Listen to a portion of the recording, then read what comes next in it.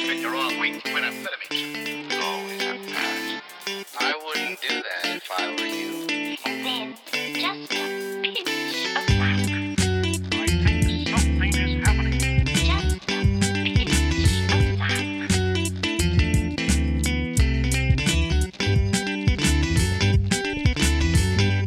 Hello, American people.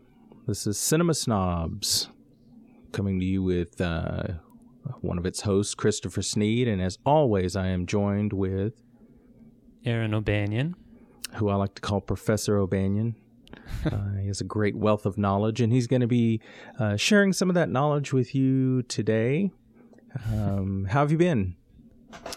I've been doing pretty well, Chris. How about Good. yourself? I have been doing well as well. Just a little under the weather during the holidays, but have bounced back. And everything's peachy. Good. So, and what a way to come back from the holidays than to jump into Crazy Artists, because that's kind of Yeah. kind of our theme this time. Yeah. So today we're going to be looking at an older movie called Hour of the Wolf. Mm-hmm. This movie was made in 1968. Yep. And we'll get into the who's and what's and why's here in a minute, but it should be an interesting discussion. Yeah, I think so. Yeah, that'll be our review. And then what did you choose for us for our top 5 list?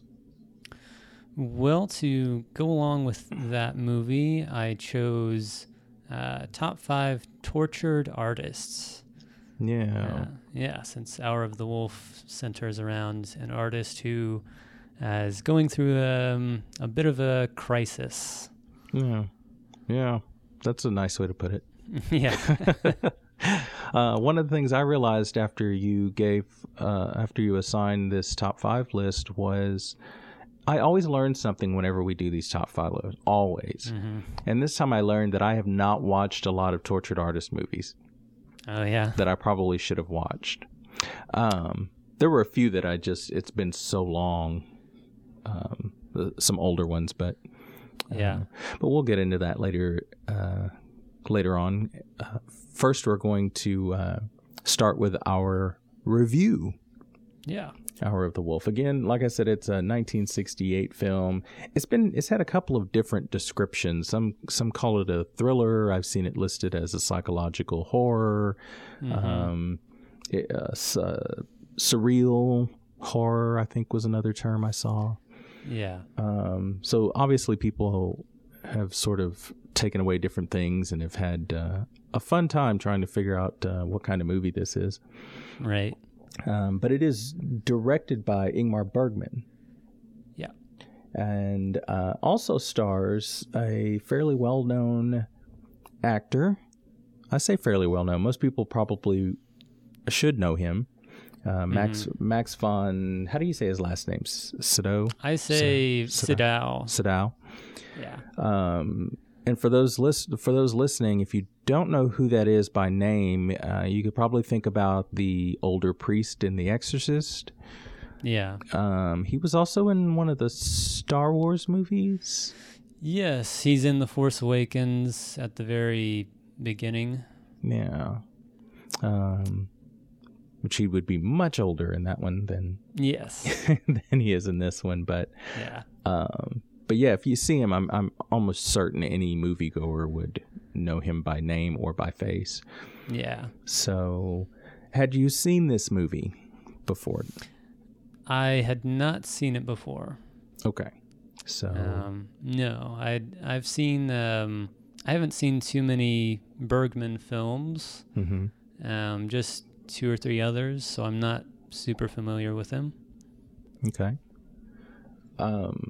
I hadn't either, and I sort of just chose it by the description and by the era, because sometimes I like to jump around with the movies I select and try to learn more about the era of those films. But what was your overall? I'm pulling an Aaron question out just because I'm curious. But what's your overall impression of the movie without jumping into details yet? Right.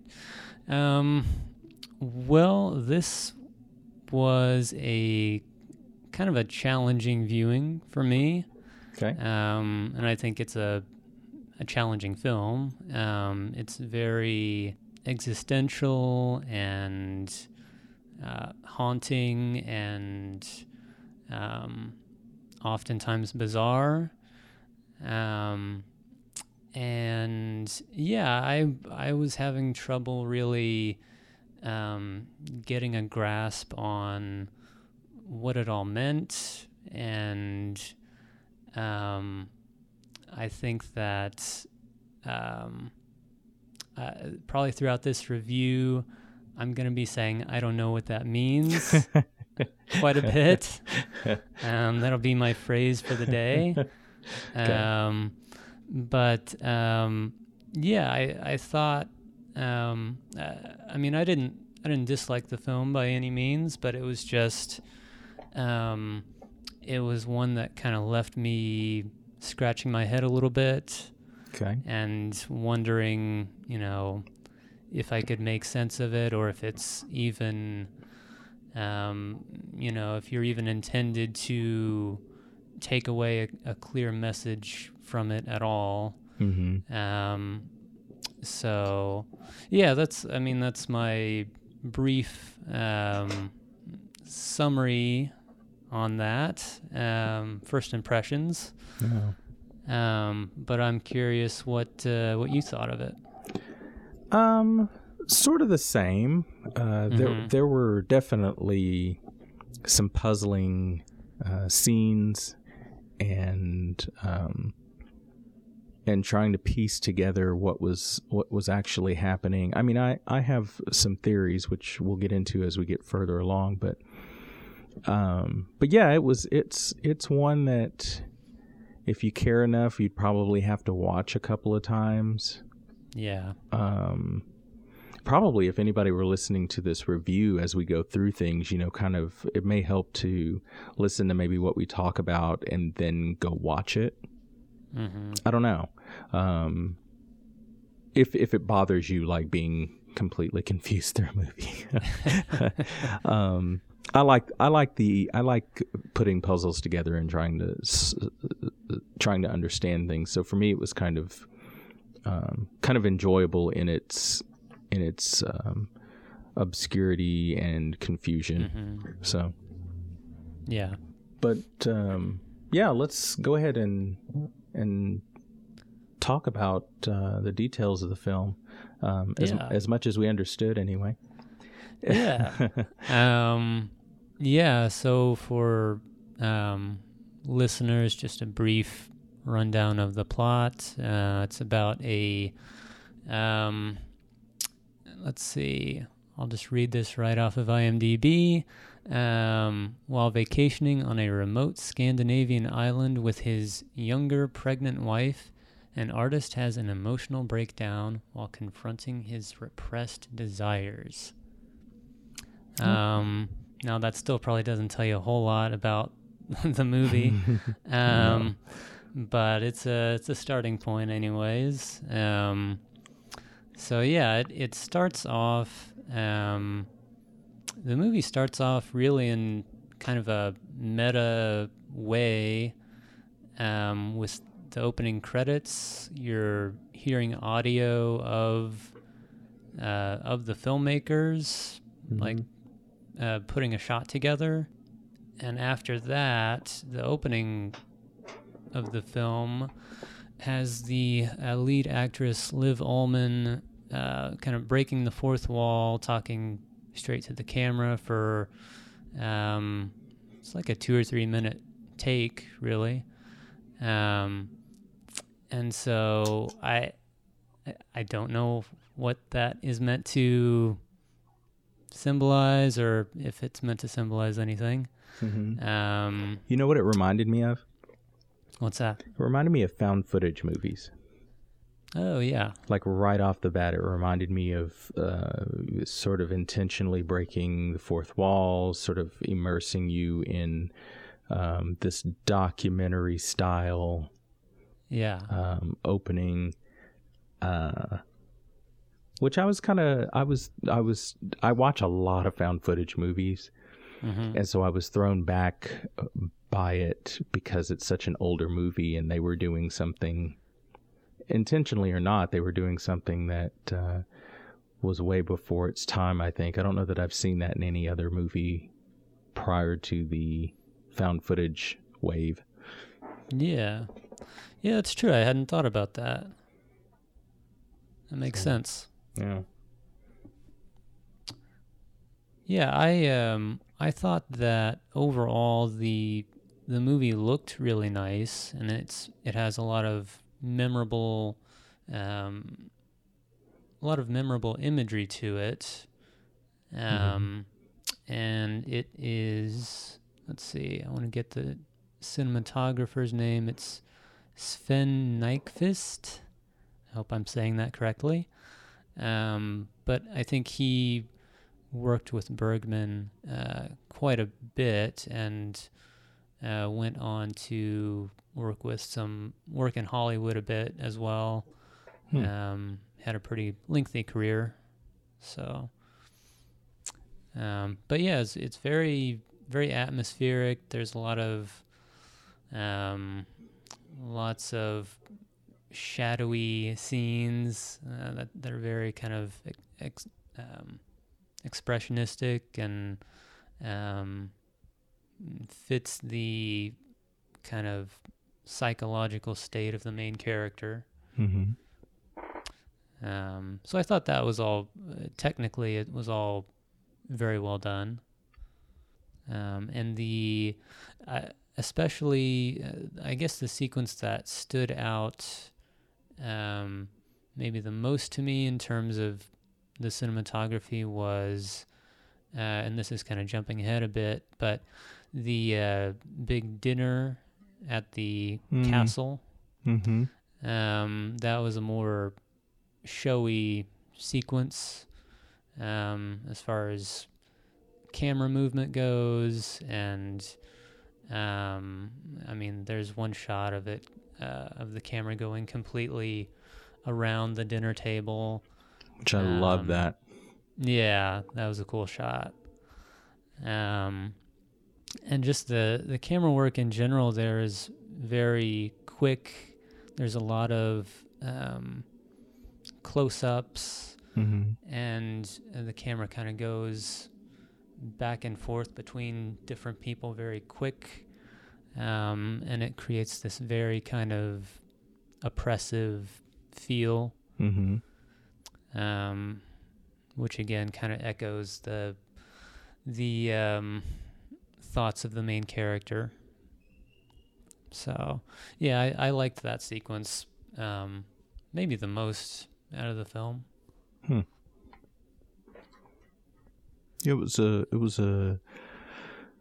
thought it was a very good, effective scene in general. Yeah. Which, well, keep going. You're probably getting into it. Well, no, go ahead. That was my thought on the camera work there. Yeah, I was just thinking, that as the movie went on, it was sort of like, I liked how consistent it was through there. I've seen some movies, more modern movies, where sort of like they use their best shots in the trailer, or maybe they start off in the movie with some really cool things, and then it just becomes rather sedated in the creativity department in setting up the shots. Nothing special as far as composition. And in this one, I thought it maintained through the end. I was thinking my favorite shot was probably actually more towards the end, when our main character heads back to the castle for the quote-unquote second party or second gathering. Yeah. And there's a scene where he's running through this dark ish hallway, and there's obviously like some huge windows and the light coming through them, and you see shadows. And it sort of plays back and forth between shots of him and then things being shadowy. And there's a series of shots where he stands at a window and this black crow hits against the window.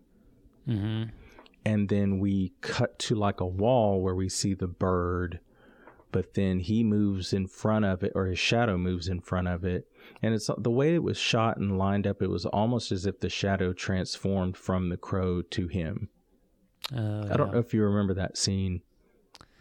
Yeah, I remember that scene. Yeah, I don't know if I remember that exact shot. It's been probably over a week since I've seen the film, so I'm a little removed from it. Fair enough. But yeah, I liked that second. Whenever he goes back to the castle as well. Yeah, because essentially do you want to talk story now, intertwined in what we're talking about, or do you want to wait and save that for kind of its own? We can kind of intertwine some story into this. Yeah, that'd be good. I was just for our listeners. This is somewhat spoiler territory as usual, but yeah. This character and his wife who are supposedly out there for sort of to be alone or to have this respite, are approached by these people after, and this is weird because he's talking about these people at one moment as if they're apparitions or monsters, or he's doubting and his sanity comes into question throughout the movie, actually. And so we're not, when we talk about not knowing what's going on or what things are supposed to mean, the movie really does sort of avoid answering any questions directly. Yeah. So we assume that they've gone to this party, and we assume that he's just a little off because his behavior has become more and more unstable and uncomfortable as time goes on. And they attend this party scene that Aaron talked about with the fancy camera work, the really nice camera shots. And over time, I sort of got. I don't want to stray too far from what we're talking about with the cinematography and everything, unless you're finished with that part. No, I think I'm finished with that. I love black and white movies because of what they can do with cinematography. There's just things that you do with shadow. I mean, you can do it with a color, obviously. Color cinema, but with black and white, there's always some interesting things with shadows and framing that you can't get with the color. Right. And that's why I love it. And I think this is a prime example of one of those, visually prime example of one of those things. Like the one of my I hate to use the word favorite because of what it entails, but the scene where he's fishing and the little boy is there with him. The fact that shot's a little more exposed. The exposure on it's a little higher. It has a different feel to it. Yeah. Than the rest of the movie. And even sort of, if I'm not mistaken, it was kind of the first moment that the camera sort of, or maybe the editing did something a little surreal when it sped up that one little shot. Right. It just got really bizarre in that moment. Yeah. And I felt like it fit with the rest of the theme of not knowing what's going on, because he's telling a story about telling his wife this story about him fishing and the little boy and all this. But at the end of the story, there's no validation that it's real. Right. Or if he dreamt it, or if it really happened. Yeah. And the camera work sort of supports that confusion.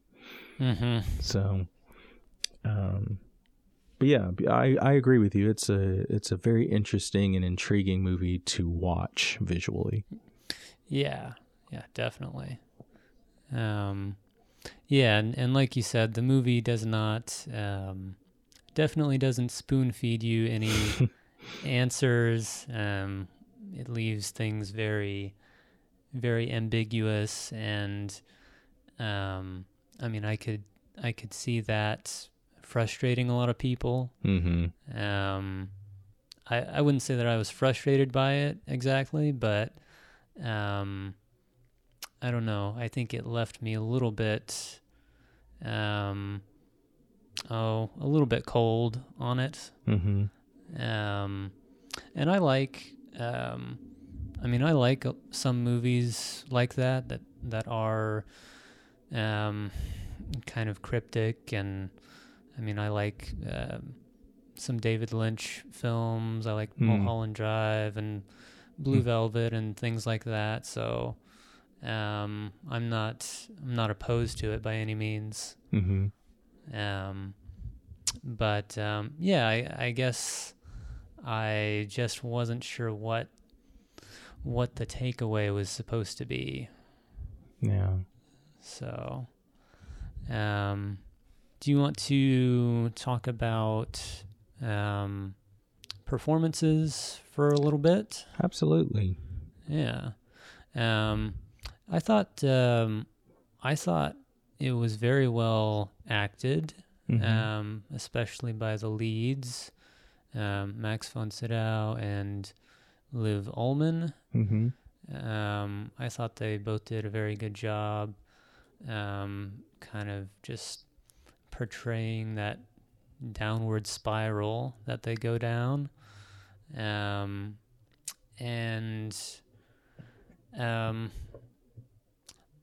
Liv Ullmann I liked. She's really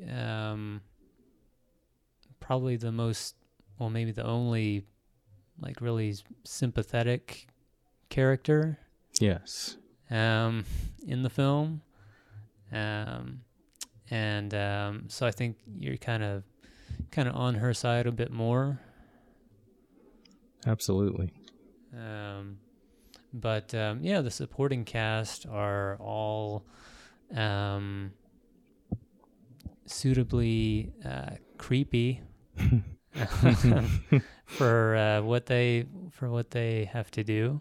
Mm-hmm. And they bring a really strong presence to their scenes, and I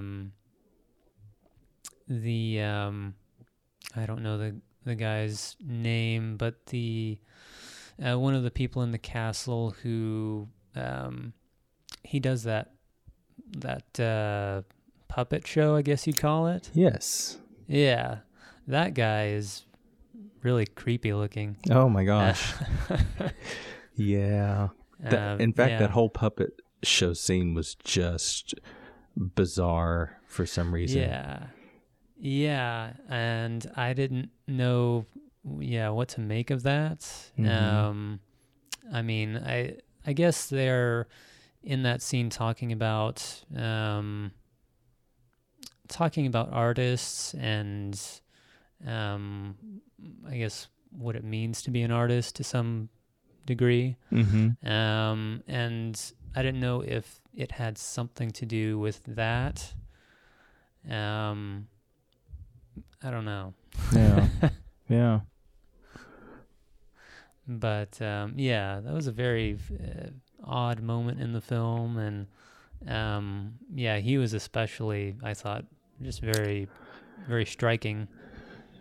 I wonder, because a lot of what happens in the movie is sort of a manipulation of Johann's character, and I wonder if that was sort of just another, as far as the director goes, it was it sort of emphasized that manipulation, that he's the puppet.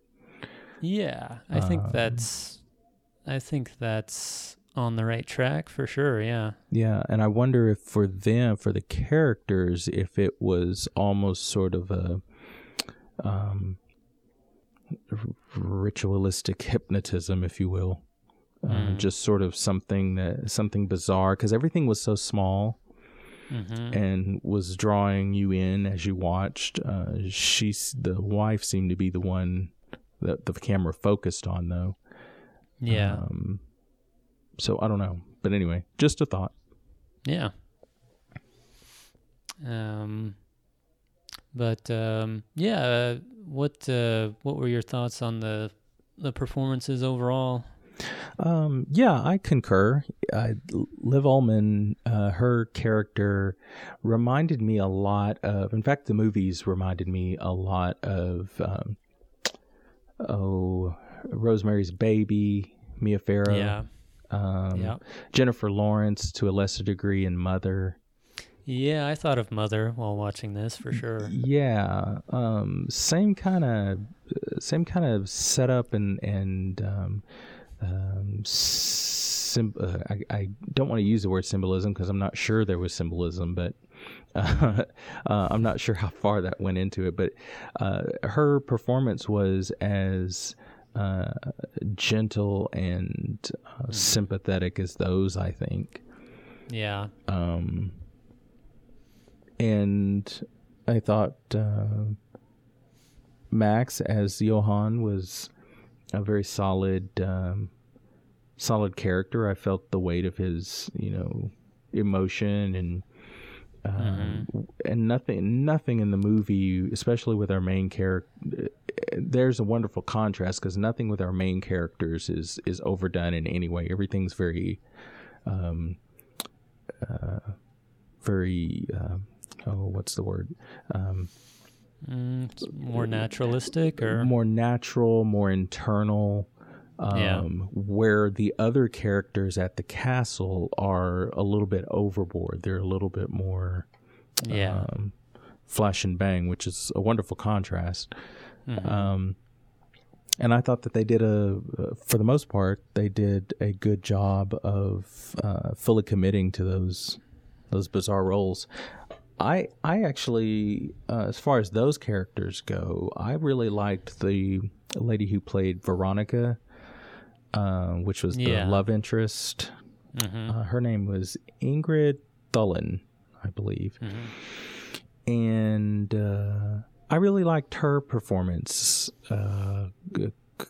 sort of as the bait for Johann. Yeah. She lets her crazy flag fly at the end. So yeah. And I thought she was good and stood out to me as well. Yeah, definitely. But very, very solid performances. They kept me engaged. I guess one idea that is brought up in the movie a couple of times is the idea that couples become more and more alike one another over time, and I didn't know if I assume that is meant to be kind of a theme in the movie, and I don't know if that is supposed to be a big takeaway from the film. So I didn't know if that kind of played into what you thought might be a message of the film, or played into some other aspects of it or not. That's a good point, because I think that's the last thing she talks about, actually, like before the movie. Isn't that kind of right there at the end? I think, it happens early on in the film, and then, I think right at the end. Yeah. I think there's definitely some significance in that, and one of the things that it made me think was that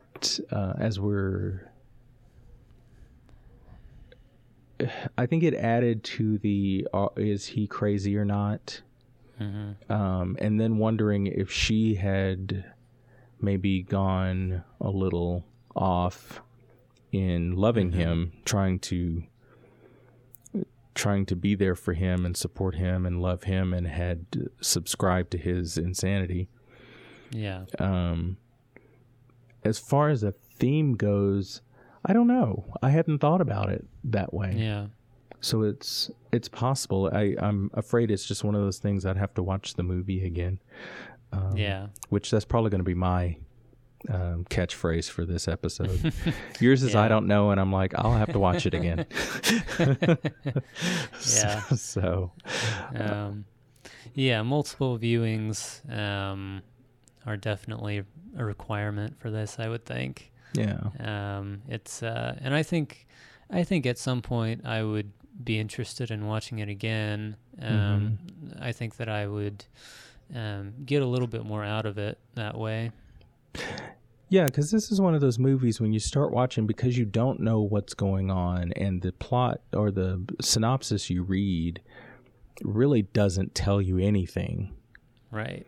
And it's one of those movies, where you're so not expecting anything that happens that your brain doesn't really have time to process it all. Yeah. It's not just one little mystery that you're trying to put the pieces together on. It's like a whole movie of mysteries and puzzle pieces, and and I'm sure some of them don't fit. Some of the, one of the things I'm learning as we continue to review movies is that sometimes some things just don't mean anything. Right. So, but it would be if you do enjoy those kind of movies, that would make it fun to watch, to try to watch, to pick apart and analyze. Yeah. With that, what did you have an impression, or did you lean one way or the other as far as deciphering the people at the castle? In terms of whether they are real or not, or yeah.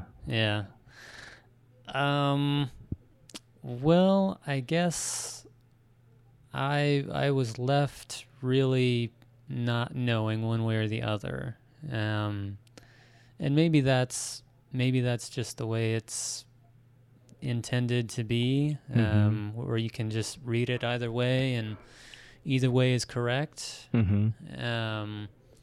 So yeah, I was really left not knowing what to think about their existence. But I mean, I suppose I would, if I had to choose, I guess I would choose that they are probably not real. And the wife has just also fallen into her husband's kind of delusions, and just goes ahead and sees them as well. But it could just as easily go the other way. So yeah, it's if I were going to give credit, I would think as far as a movie like that goes, this one was better than some of the ones I've watched that try to do that. Just because I truly am interested in what happens to these people. But I also thought, here was another thought. I mentioned that the opening reminded me a lot of found footage. Right. And if I were to approach this movie the same way I did Blair Witch Project, I think it's easier to digest. And how I approached Blair Witch Project, a lot of people didn't like it, and I think the reason they didn't like it is because there was no typical story structure, a beginning, a middle, and end. A 3-act story. It was literally a puzzle piece to a bigger story that we'll never know. As if you had actually wandered out and come across a tape. Right. And this movie, if I were to approach it that same way, because the whole opening is about her going, I don't know what's happened to my husband. He just disappeared. And then they go, here are the events that led up to his disappearance. Right. And if I were to approach it just as an outsider who wasn't watching a movie and was literally like coming in and asking her this question, hey, what's your deal?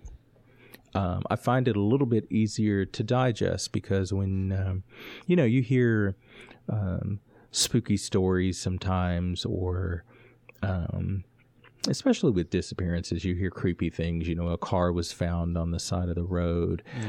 There were footsteps, and there was a weird note left in the car seat next to you. And you never get any answers to those questions. Yeah. You just develop this sense of fear and a paranoia, maybe, depending on how close you are to whatever is going on. And maybe that's all this movie was trying to do, was sort of, maybe there was a story, but it was intentionally not telling you everything, just to create that sort of legend being passed on, this right. this tale. Yeah. And so you just have a bizarre series of tidbits and clues. Yeah, I think that's a good approach to the movie. I hadn't been thinking of Blair Witch or found footage for it, and I think that's really right on. That's a good comparison. So I'm appreciating the movie more and more as we talk. Well, if I hadn't watched hours and hours of crappy found footage movies, I would have never come up with that comparison. Yeah. So yeah, it's just so unsettling the way it's, not to harp on that, but it's kind of jarring how it starts with all of the crude sounds. Yeah, you're like, what is happening? Right. And then we never hear them again. We never, we don't hear anyone interviewing her. Right. So maybe all that's just part of her insanity too. I don't know. No clue. Yeah. So, if we can we talk audio for a second? Yeah, sure. We don't have to talk about it too long, mostly because there's not a lot as far as music and whatnot. What did you think of the sound in this movie? I can't say that I don't think anything really stood out to me in terms of sound. At least I don't have any notes about it specifically. Right.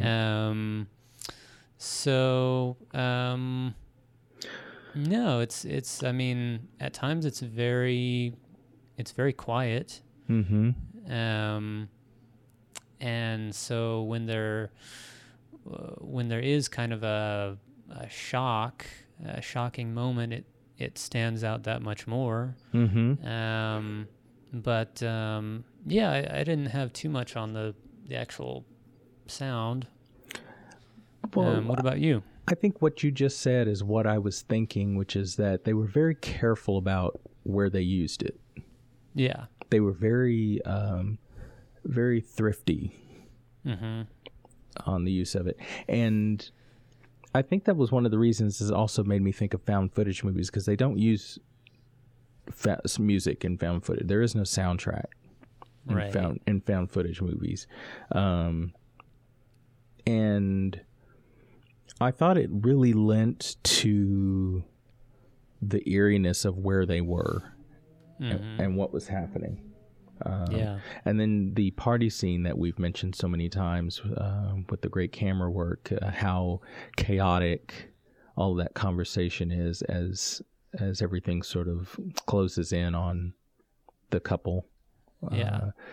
The anxiety of where they are and what everyone's saying. I thought noise was interesting in this one. It sort of did stand out for me in that there wasn't a lot of it, and it seemed to be very and carefully thought out. Yeah, I think it adds to the feeling of isolation Mm-hmm. of the main character, and yeah, just like you said, it just adds to the eeriness of it. Yeah. What else you got on this movie? Well, talking about artists, as the main character is, he doesn't seem to have a very high opinion of himself as an artist. Mm-hmm. When he's asked about that, he's basically says he's considered an artist for lack of a better word, and he didn't set out to have his work recognized or something along those lines. So he doesn't really, he seems to almost resent that his work is recognized by people, or that he gets attention. Mm-hmm.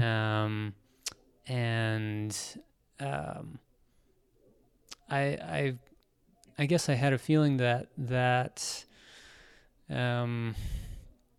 was supposed to be kind of another message of the movie somehow, but I again wasn't sure how it played into the rest of the film necessarily. Mm-hmm. I didn't know if you had a take on that or not, but And trying to keep in mind who was doing this movie, I suppose some of those comments and things like that, which I often think about with the few artist themed movies that I watch, not even necessarily Tortured, but just when an artist is doing something about artists, I feel like there's lots of personal interjections being made. right. And with some of those, I suppose I sort of tossed them up to just some sort of personal expression he was making. Right. But with that said, I mean, the character, like you said, the character was pretty much like that through the whole movie. Yeah. And it could have been sort of... I don't know. I'm really reaching with this next comment, but maybe it was something about, how much do you give, in terms of what you get as being an artist? Does that make any sense? So, does that make any sense? I think so. I think it does. Yeah, because it's, I mean, like how much of yourself do you put into something, Right. that for other people to consume, basically. Right, because when we look back at the party, they were kind of taking little jabs at him. Yeah. And, he's obviously somebody who's lived this life and maybe him being reluctant to put it out there is like, I'm done being vulnerable for that reason. You put all the work and effort into something for it never to be good enough. And then he loses himself, in the process. Yeah. So again, dark room, taking a shot in it, but it sounds good. Yeah. Yeah. It definitely, I had a thought that the movie really did seem like Bergman trying to work through some stuff. Yeah. And what all of those things are, I'm not quite sure. Right. But it did seem very personal. Yeah. But yeah, it's it just kind of comes out in some bizarre ways. Yeah, it does. Yes, it does. I think some of the writing though was, if we can talk about writing just momentarily, I think some of the writing was pretty intriguing. Some of the choices of words that were used, and probably the way it would be awfully mundane, and then something would slip in that would, be significant to what was going on. And the one scene that I'm thinking about in particular is probably the one where she's going over their budget. Yeah. And she's talking about all the things that they've spent money on and that they need. And she mentions, I think, a blanket or something. And she says, for when I sleep alone.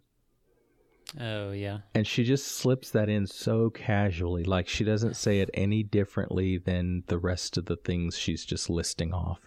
Right. But it's like a very significant couple of words. Yeah. That if you were halfway paying attention, you'd miss. If you were doing something else and sort of watching this like we do casual movies sometimes. Yeah. But yet it was sort of that one of the early signifiers that something was obviously wrong and she was aware of it. Yeah. So there was little tidbits like that I noticed throughout the movie, and I thought, well, that's kind of neat writing if you just really hang in there with some of the things that seem everyday. Yeah, that's true. So, but you're a fan of Quentin Tarantino, aren't you? Oh yes, yeah, big fan. He loves to do stuff like that too, where he just goes on what seems about nothing, or his characters. Yeah, and then there'll be sometimes there's nothing in it, in my opinion. Sometimes there is though, in the writing style. But anyway, yeah, that's definitely true. I think in his films there are definitely a lot of long dialogue scenes, and I would say it pretty much always adds to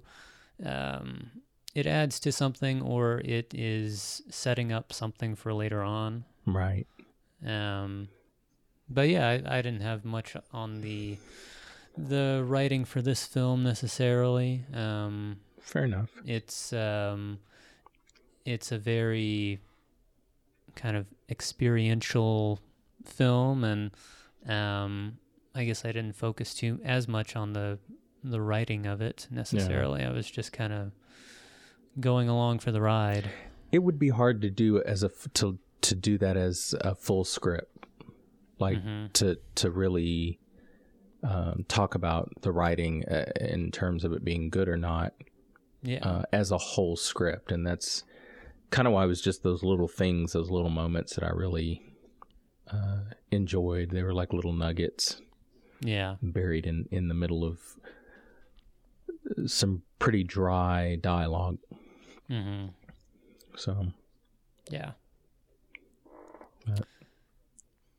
Yeah, I don't know that I have too much else on the film. There is some. I mean, we've talked a bit about some of the bizarre images, and there's some stuff like where that one older lady is like taking her face off.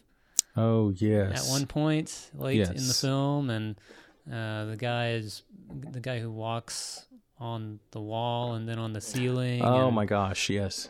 Yeah, and that freaked me out a little bit. Yeah, stuff like that. That again, I don't know what it means, or if there is any deeper, anything deeper behind it or not. But they are again very striking images that stay with you, and yeah, I don't know what they add up to, or if they're intended to to add up. Yeah. Well, if if there isn't any other additional message behind it, I mean, it's the implications that if this is all really happening, sort of implicates something pretty horrific going on. Yeah. Because of what these people are doing. And I will tell you, I don't know why. If I had seen this when I was a kid, I probably would have slept for days. Yeah. Because some of it was the two scenes you're talking about really bugged me. Yeah. The walking on the scene, most of it was kind of like unexpected because you don't expect to see those sorts of things in older films. And they did it very well. Yeah. Like, it was very smooth how he did that. Yeah, they pulled that off very well, and yeah, just kind of by cutting back and forth. I mean, it's simple, but it's effective. Yeah, but he's already, like, when he first gets on, I don't know if it's from the floor to the wall or from the wall to the ceiling, but one of those he's already, and I know I can see how they could have done it, but I still think it was very smart. Yeah. How he moved. There was one shot where they didn't really cut away, but he was also already bent in a strange position, and he may have already been, that may have been part of the trick. Yeah. But it was still very well done. Yeah. Yeah, did you have any other thoughts on the film? I don't think so. I think I've said most of it. If people do enjoy obscure storylines, especially if you're somebody who did enjoy something like the Blair Witch Project or some of these movies, even Mother. Yeah. You could probably find something enjoyable out of this, and also realizing that they did it many, many, many years earlier. I'm just, if anything, I'm always blown away coming across a movie from this period that is so ahead of its time and outside of the norm and off the beaten path. Yeah. Compared to other movies. Yeah. So I think that's pretty much all I have about this one. All right. So do you have anything else? No, I think that's about it for me. Yeah, it's a movie that I enjoyed overall. I didn't love it, but I feel like if I were to watch it again, I think my opinion would go up a bit. Yeah. So, yeah. Cool. Well, cool. I like I said, I knew if nothing else, it would be interesting to talk about. So, and if we have anybody that's listening that does give the movie a try, I think I would be interested in hearing other people's thoughts on it. Oh, yeah, definitely. Some other people may see some things that we missed or put together some puzzle pieces that we didn't. So, yeah, be kind of cool. Some Bergman experts out there can put us in our place. Yeah, yeah. I'm sure they're out there. Oh, yeah. So, well, how about we move on to our top 5 list? Sounds good to me. Whoop whoop. Now, like I said, your list is probably going to be better than mine because I realize there's a lot of stuff that I have not seen. Okay. But after a little bit of hitting my head against the wall, I think I come up with a acceptable list. Yeah. So, did you have any definitions or rules or anything with your list? No, not too much. Just for the listeners, as far as artists go, we're talking about any creative sort of job. It could be writers, directors, musicians, dancers, painters. So pretty broad definition of artist. I think probably most people might, hear the word artist and think painter, but we're opening it up to pretty much everything. So yeah. For my list, I did avoid musical artists. Okay. Just because I felt like there's quite a few of those that I could have gone down a rabbit hole and never returned. So for me personally, I went ahead and cut those out for this list. Okay. Just so everybody knows. Yeah. So, who wants to start? Would you like to start? Yeah, I can kick things off here. Okay. What you got? So my number 5. Terrible. No, I'm kidding. Go ahead. I'm just kidding. My number 5 is a film called Barton Fink. Okay. This is by the Coen brothers. It stars John Turturro and John Goodman from 1991. And this movie centers on a writer. He has been writing plays, and I believe he's writing in New York, and then he gets a call to go to Hollywood to write a screenplay. And this film takes place, I believe, in the 1940s. The writer is played by John Turturro, and he's kind of a cocky guy, and he's kind of hoity-toity, as you might say. So when he gets the job to write this kind of B-level screenplay, he doesn't really give it a whole lot of thought, just thinks this will be a breeze, and he ends up getting writer's block. And the movie is, it takes kind of a more bizarre turn. It gets sort of darker as it goes along, and it's very, it's also very psychological. I guess it's a bit like Hour of the Wolf, Barton Fink, just one of the things is he just can't relate to the common man, and that's kind of what gives him the trouble writing the screenplay, which is it's a wrestling movie that he's trying to write. John Goodman, they're both staying at this hotel, and John Goodman's kind of he forms a friendship with him, and that kind of gets darker along the way. But I like this movie for the same reasons I like any Coen Brothers film. There's great dialogue. There's dark humor to it, and it looks really great. And there's great performances by Turturro and Goodman.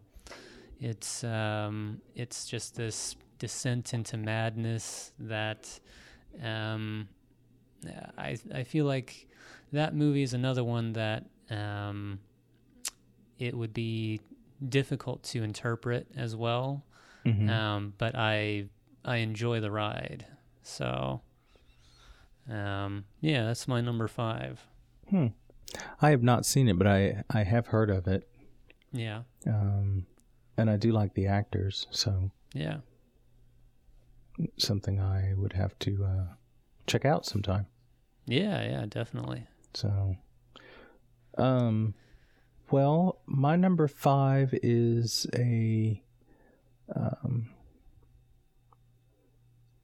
a movie that centers around a writer. It is directed by Baz Luhrmann, who I'm a huge fan of his wacky style of filmmaking. Usually, not everything, but and I chose Christian from Moulin Rouge. Okay. I think it's this writer is working on. It's been a while since I've seen it, but if I remember correctly, he's working on a show, and when he goes to work on it, he meets the actress and falls in love with her, but she's promised to someone else in exchange for production money to have the production go on. So it's kind of like it's this weird catch-22 where his art has prevented him from getting the girl, sort of, but it's also the thing that introduced him to her. So he's sort of stuck in a terrible position. And for those that have not seen the movie, it does not have the happiest of endings. But I love Luhrmann's stories usually because they come across like a sort of like adult or mature fairy tales or fables. They're a little on the quirky side, heavy in emotion, heavy in the star-crossed lover, Romeo and Juliet kind of thing, and I feel like I'm in another world with his movies.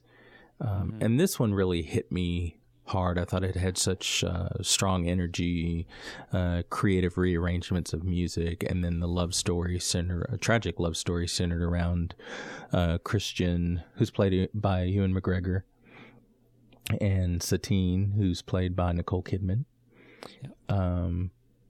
And the whole heavy art, what do you call it, bohemian sort of lifestyle thing is a beautiful backdrop for this tragic story of this guy and him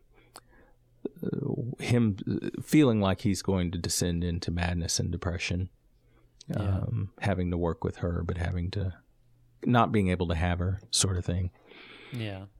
So that's why I chose Moulin Rouge from 2001. All right. It's a good choice. Thanks. Do you like that? Do you like the movie? I like it. I don't love it. Fair enough.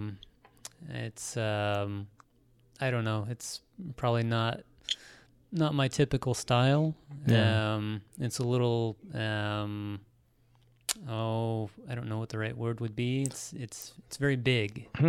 Right. Right. And you're not a huge fan of musicals, are you?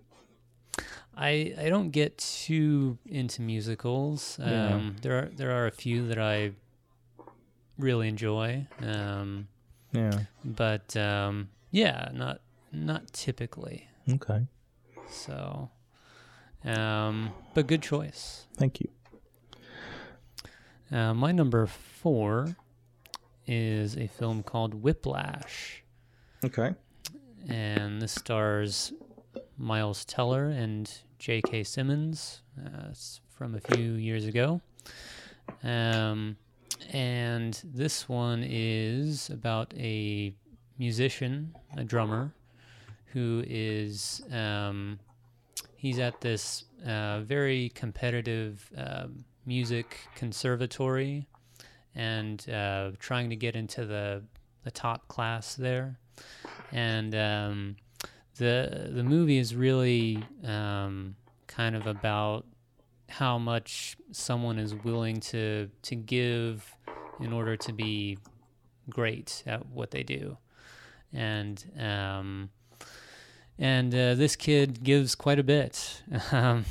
He's very kind of obsessive about getting better and better, and the teacher, played by J.K. Simmons, is just this real cutthroat guy who drives Miles Teller crazy, basically. And the movie has a real kinetic energy to it. The editing is amazing. Yeah, the performances as well are top notch by the two leads. It gets a little bit more outlandish towards the end, but it really didn't matter to me. I was so into the story by that point that it didn't matter. It's a thoroughly entertaining film, and I'd encourage anybody to seek it out if they haven't watched it. How old of a movie is that? It's from 2014. Okay. Huh. Well, I do like Simmons. I've always liked him in things. But I don't think I've ever heard of that movie before. Oh, okay. So, interesting. Okay. Yeah. Well, my number, we're on number 4. Yeah. My number 4 is a 2010 movie. And someone who has become probably in my top, like, without sitting down and making the list, probably my top 12 directors. Darren Aronofsky. Yep. I am talking about Black Swan. I thought this one would come up. Natalie Portman plays Nina, who is a ballerina. Did not mean to rhyme that so well. But she, what I love about this movie, she's just got this ambition that I identify with, and I think a lot of people who are passionate about something identify with, where you really want to be the best and you want to be noticed.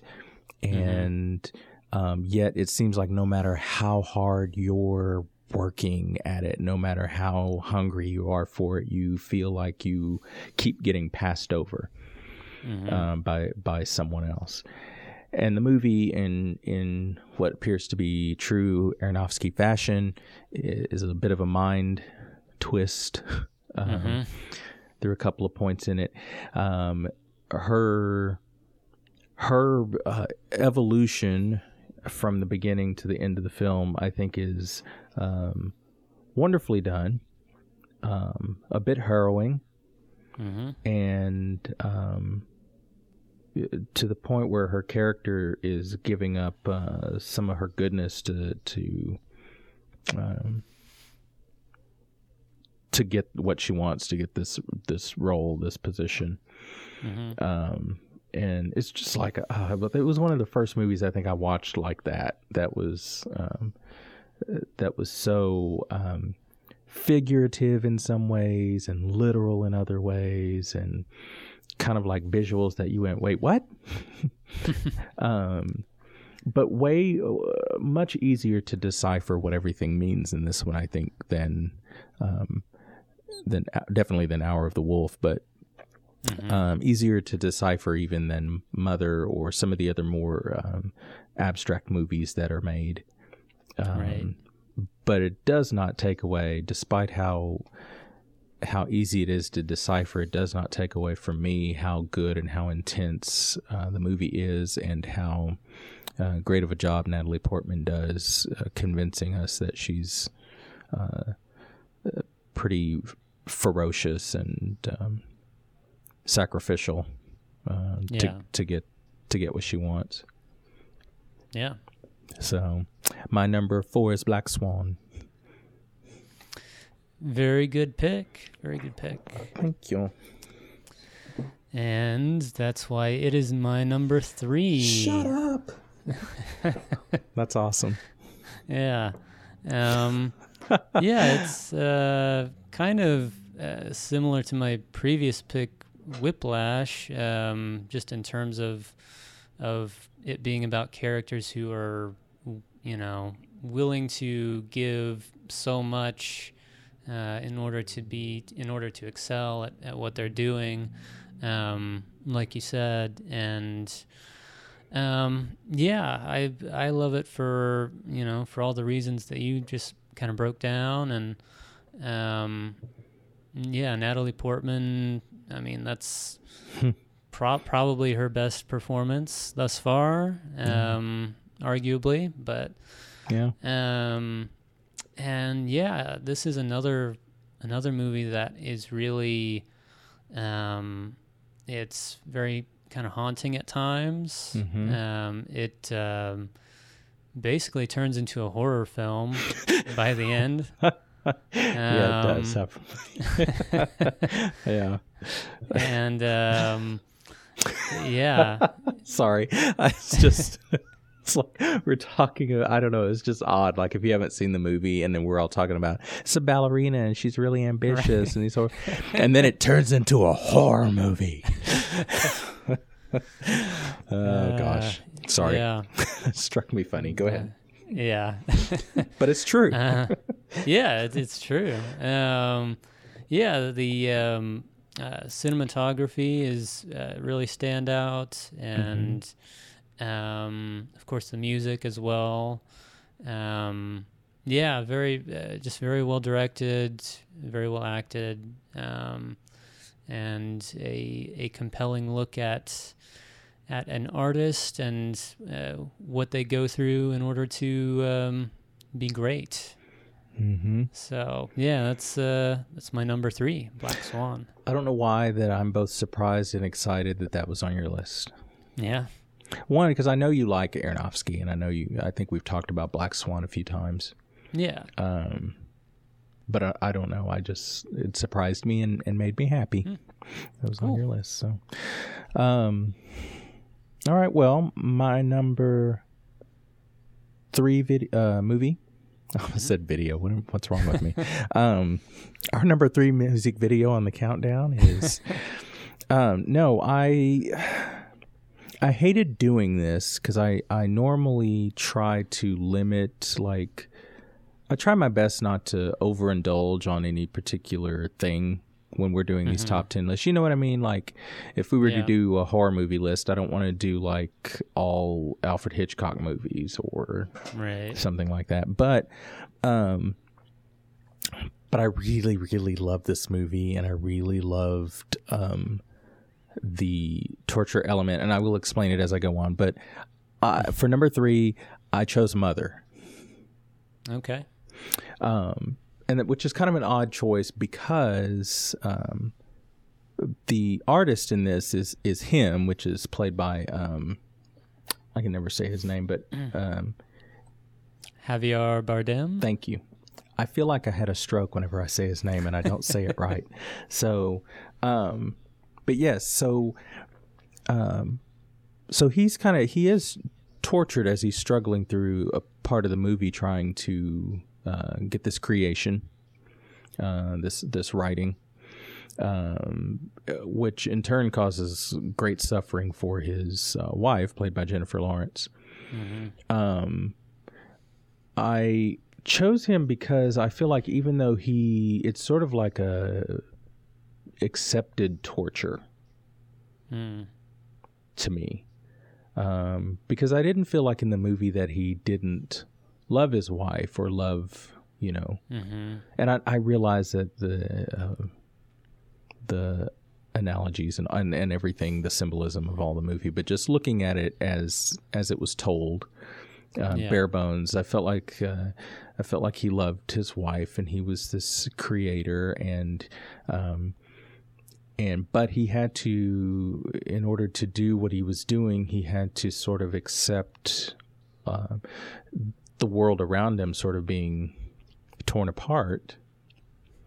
This is another movie that's kind of up there with Hour of the Wolf in a lot of ways, as far as like being able to sit down and having a whole bunch thrown at you and trying to figure out what all of it means. Right. But But this movie had a huge impact on me, and I know a lot of people did not care for it. But I thought it was an interesting interpretation of things, and looking at it as, like I said, as sort of as straightforward as you can with a movie like that. Looking at him as this artist, I never got the impression that he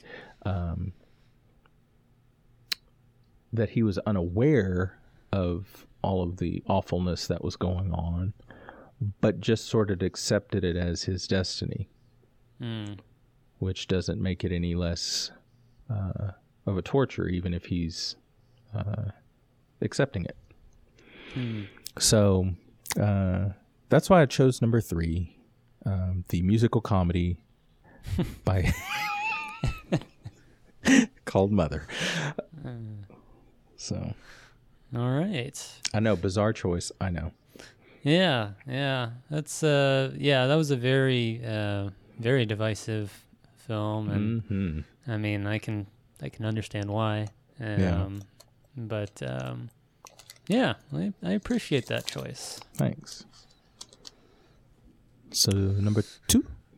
Number 2 for me is Synecdoche, New York.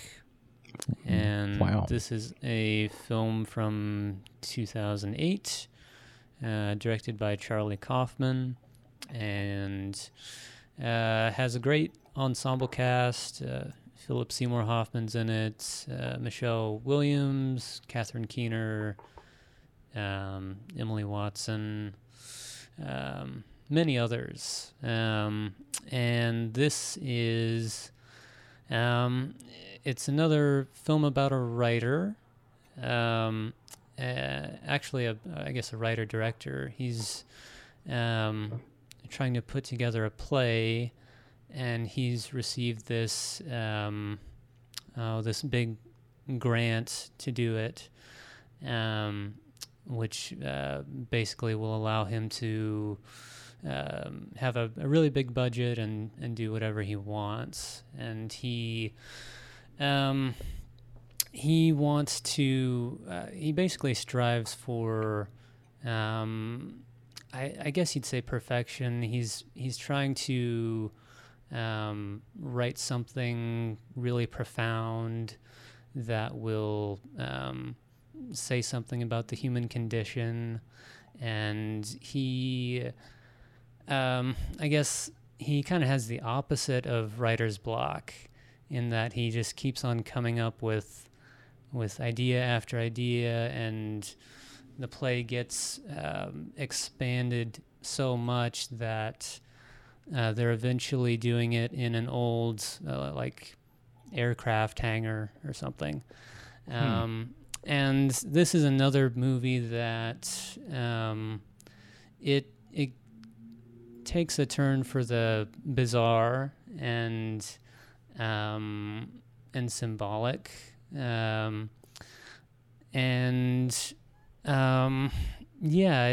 it's kind of a movie about it's about many different things, and I'm sure has many different interpretations to it. It's not straightforward at all. There's a lot to this one, and I mean, you could watch it 20 times and take away 20 different things from it. So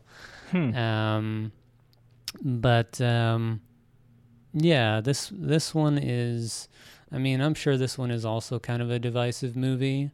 I could easily see people not liking it, but I happen to love it, and get new things out of it all the time. So and I like the score. Wanted to mention that, by John Bryan. He's a favorite composer of mine. It's I don't know what the budget was for this movie, but I think it was fairly low, and I think they do a pretty good job pulling off just the scale of it, because it gets fairly ambitious after a while. So, And what's this called? it's called Synecdoche, New York. Can you spell that? It's Synecdoche.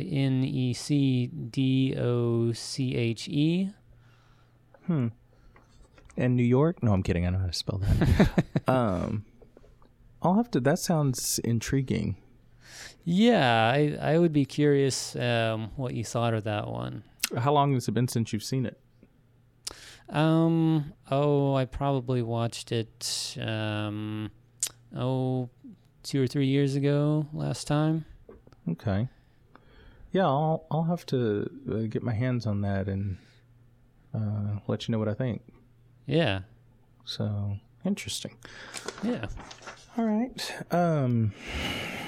We're at number 2. Yeah. Okay. Well, my number 2 choice is based on the sheer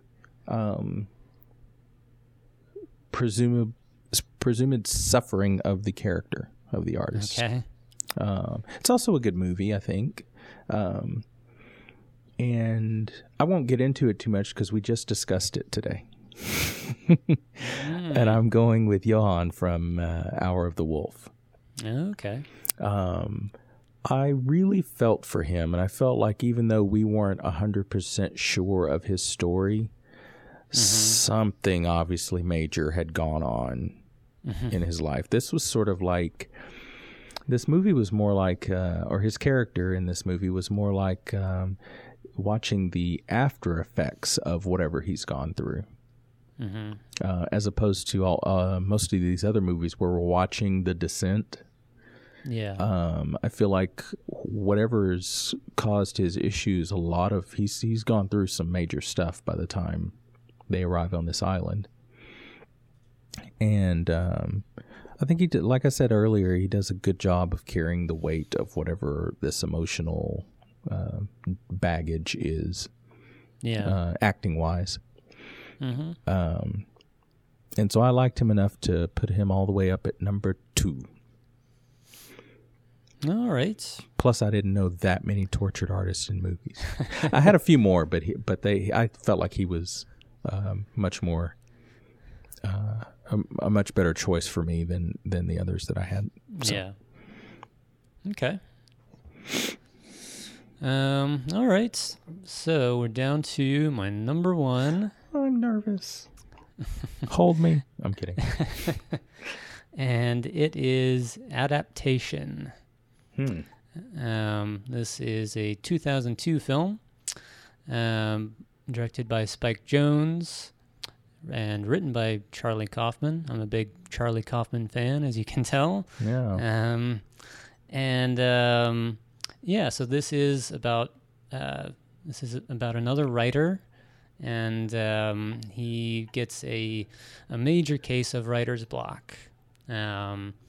He's played by Nicolas Cage, and he actually he has a dual performance in this movie. He plays twin brothers, and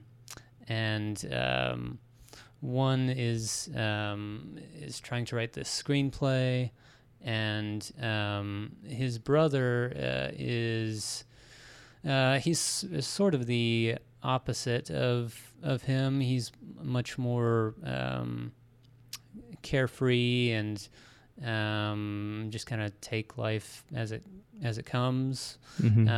Whereas Charlie, the main character, is he's very neurotic and has a lot of issues. He doesn't have much self-confidence, and so he's struggling to write this screenplay, and it just kind of goes through all of the torment that he has with that. And I love this movie for the humor. It's one of the funniest movies that I've seen. But as funny as it is, it also can be very touching at times, and very profound as well. And it has some great supporting performances by Meryl Streep and Chris Cooper. Mm-hmm. They're both excellent in the movie. And I love everything about this movie. I love the look of it. I love the score by Carter Burwell. Just the different ideas that the movie tackles.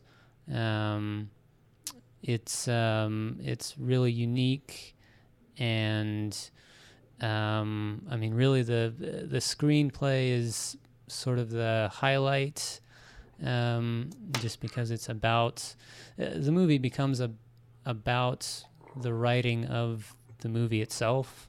Mm-hmm. So that's kind of an interesting spin on things, and not something that I had ever seen before, really. Mm-hmm. It's just an excellent all-around movie. One of my all-time favorites. Now, that was nominated for some awards, wasn't it? Yes, and I think Chris Cooper won for Best Supporting Actor. Okay. I haven't seen that one. I think I just sort of forgot about it, to be honest, after. Yeah. So that may be one I have to pick up and check out. So I like that you mentioned humor, because most of these that we've mentioned have have little in the way of humor. So yeah. So that's kind of refreshing. Yeah.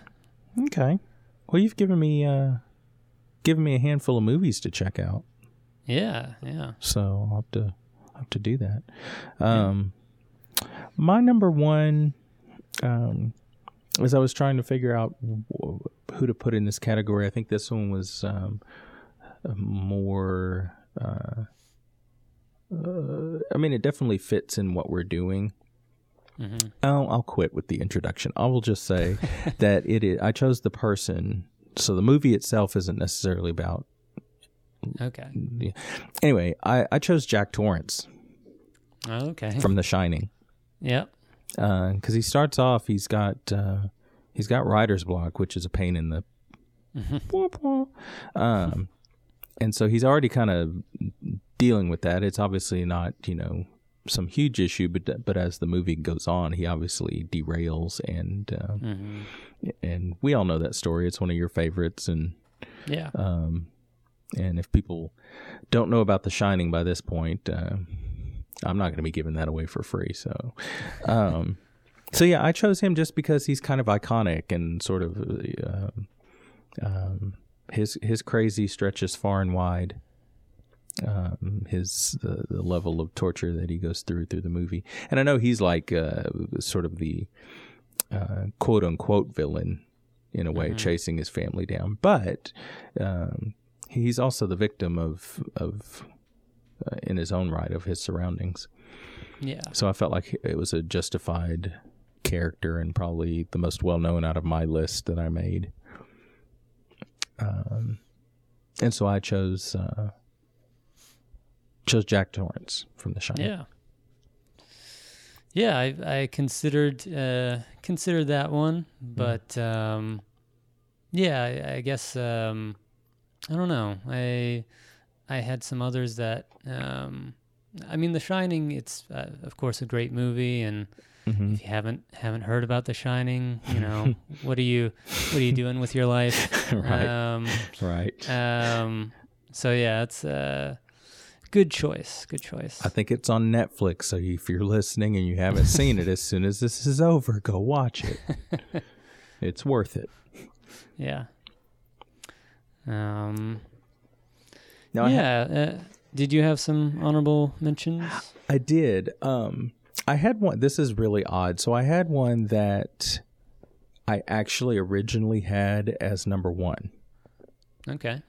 But I took it off because it has been so long since I've seen it, and I'm not 100% sure of all of the details to brag about it, as being one of my favorites.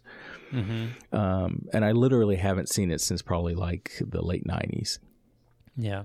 And it is a movie called Total Eclipse. Have you ever heard of it? I don't think I have. It has David Thewlis and Leonardo DiCaprio. Okay. A young Leonardo DiCaprio.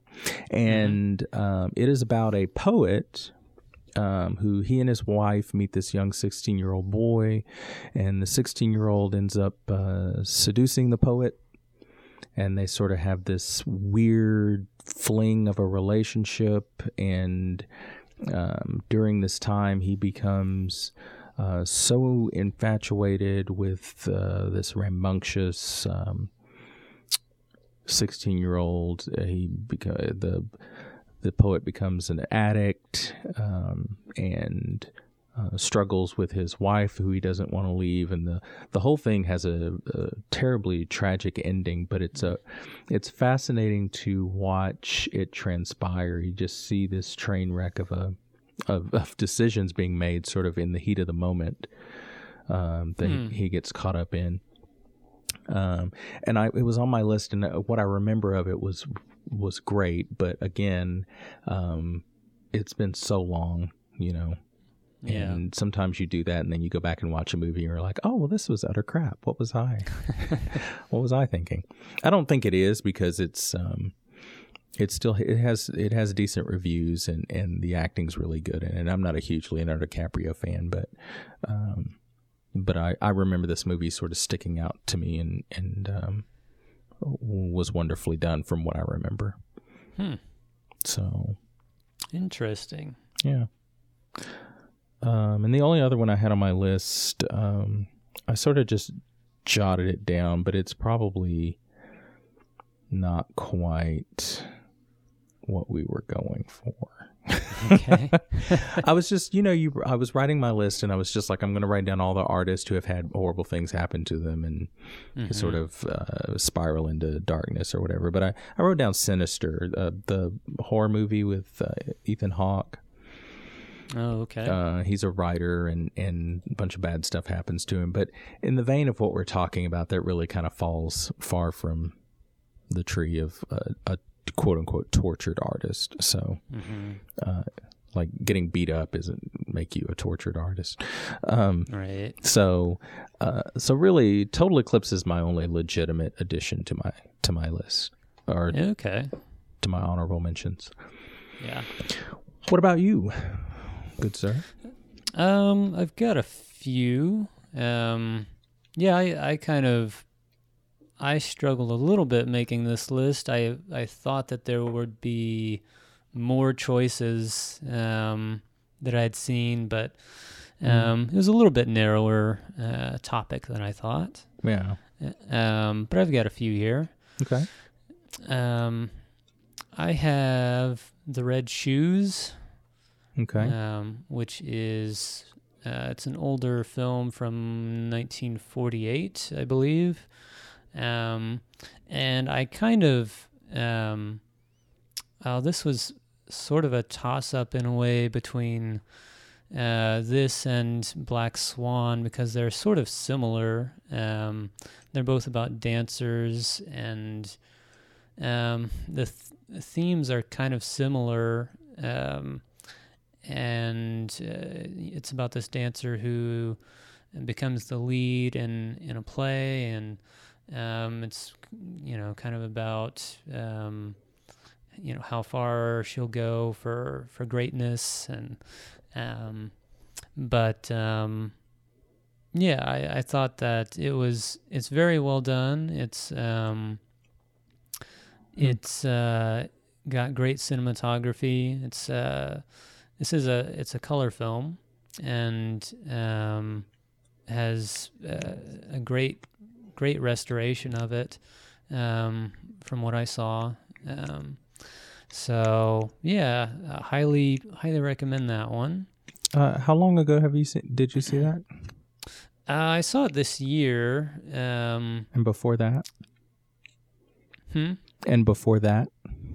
Oh, for the first time this year. Oh, okay. Yeah. Okay. I thought you had mentioned that before for some reason, but it must have been something else. Yeah. I'd only seen it a few months ago. Okay. And I also have Birdman with Michael Keaton. Mm-hmm. Thought that was a very well done film, very impressive in terms of just the filmmaking itself, doing a lot of, exclusively long takes for the film. And I'm a big Michael Keaton fan, and I think that this was kind of a big comeback film for him, right, in a way, and deservedly so. I think he's really great in the movie, and playing an actor who's putting on a play, directing and performing in it, and going through all of the struggles involved in that.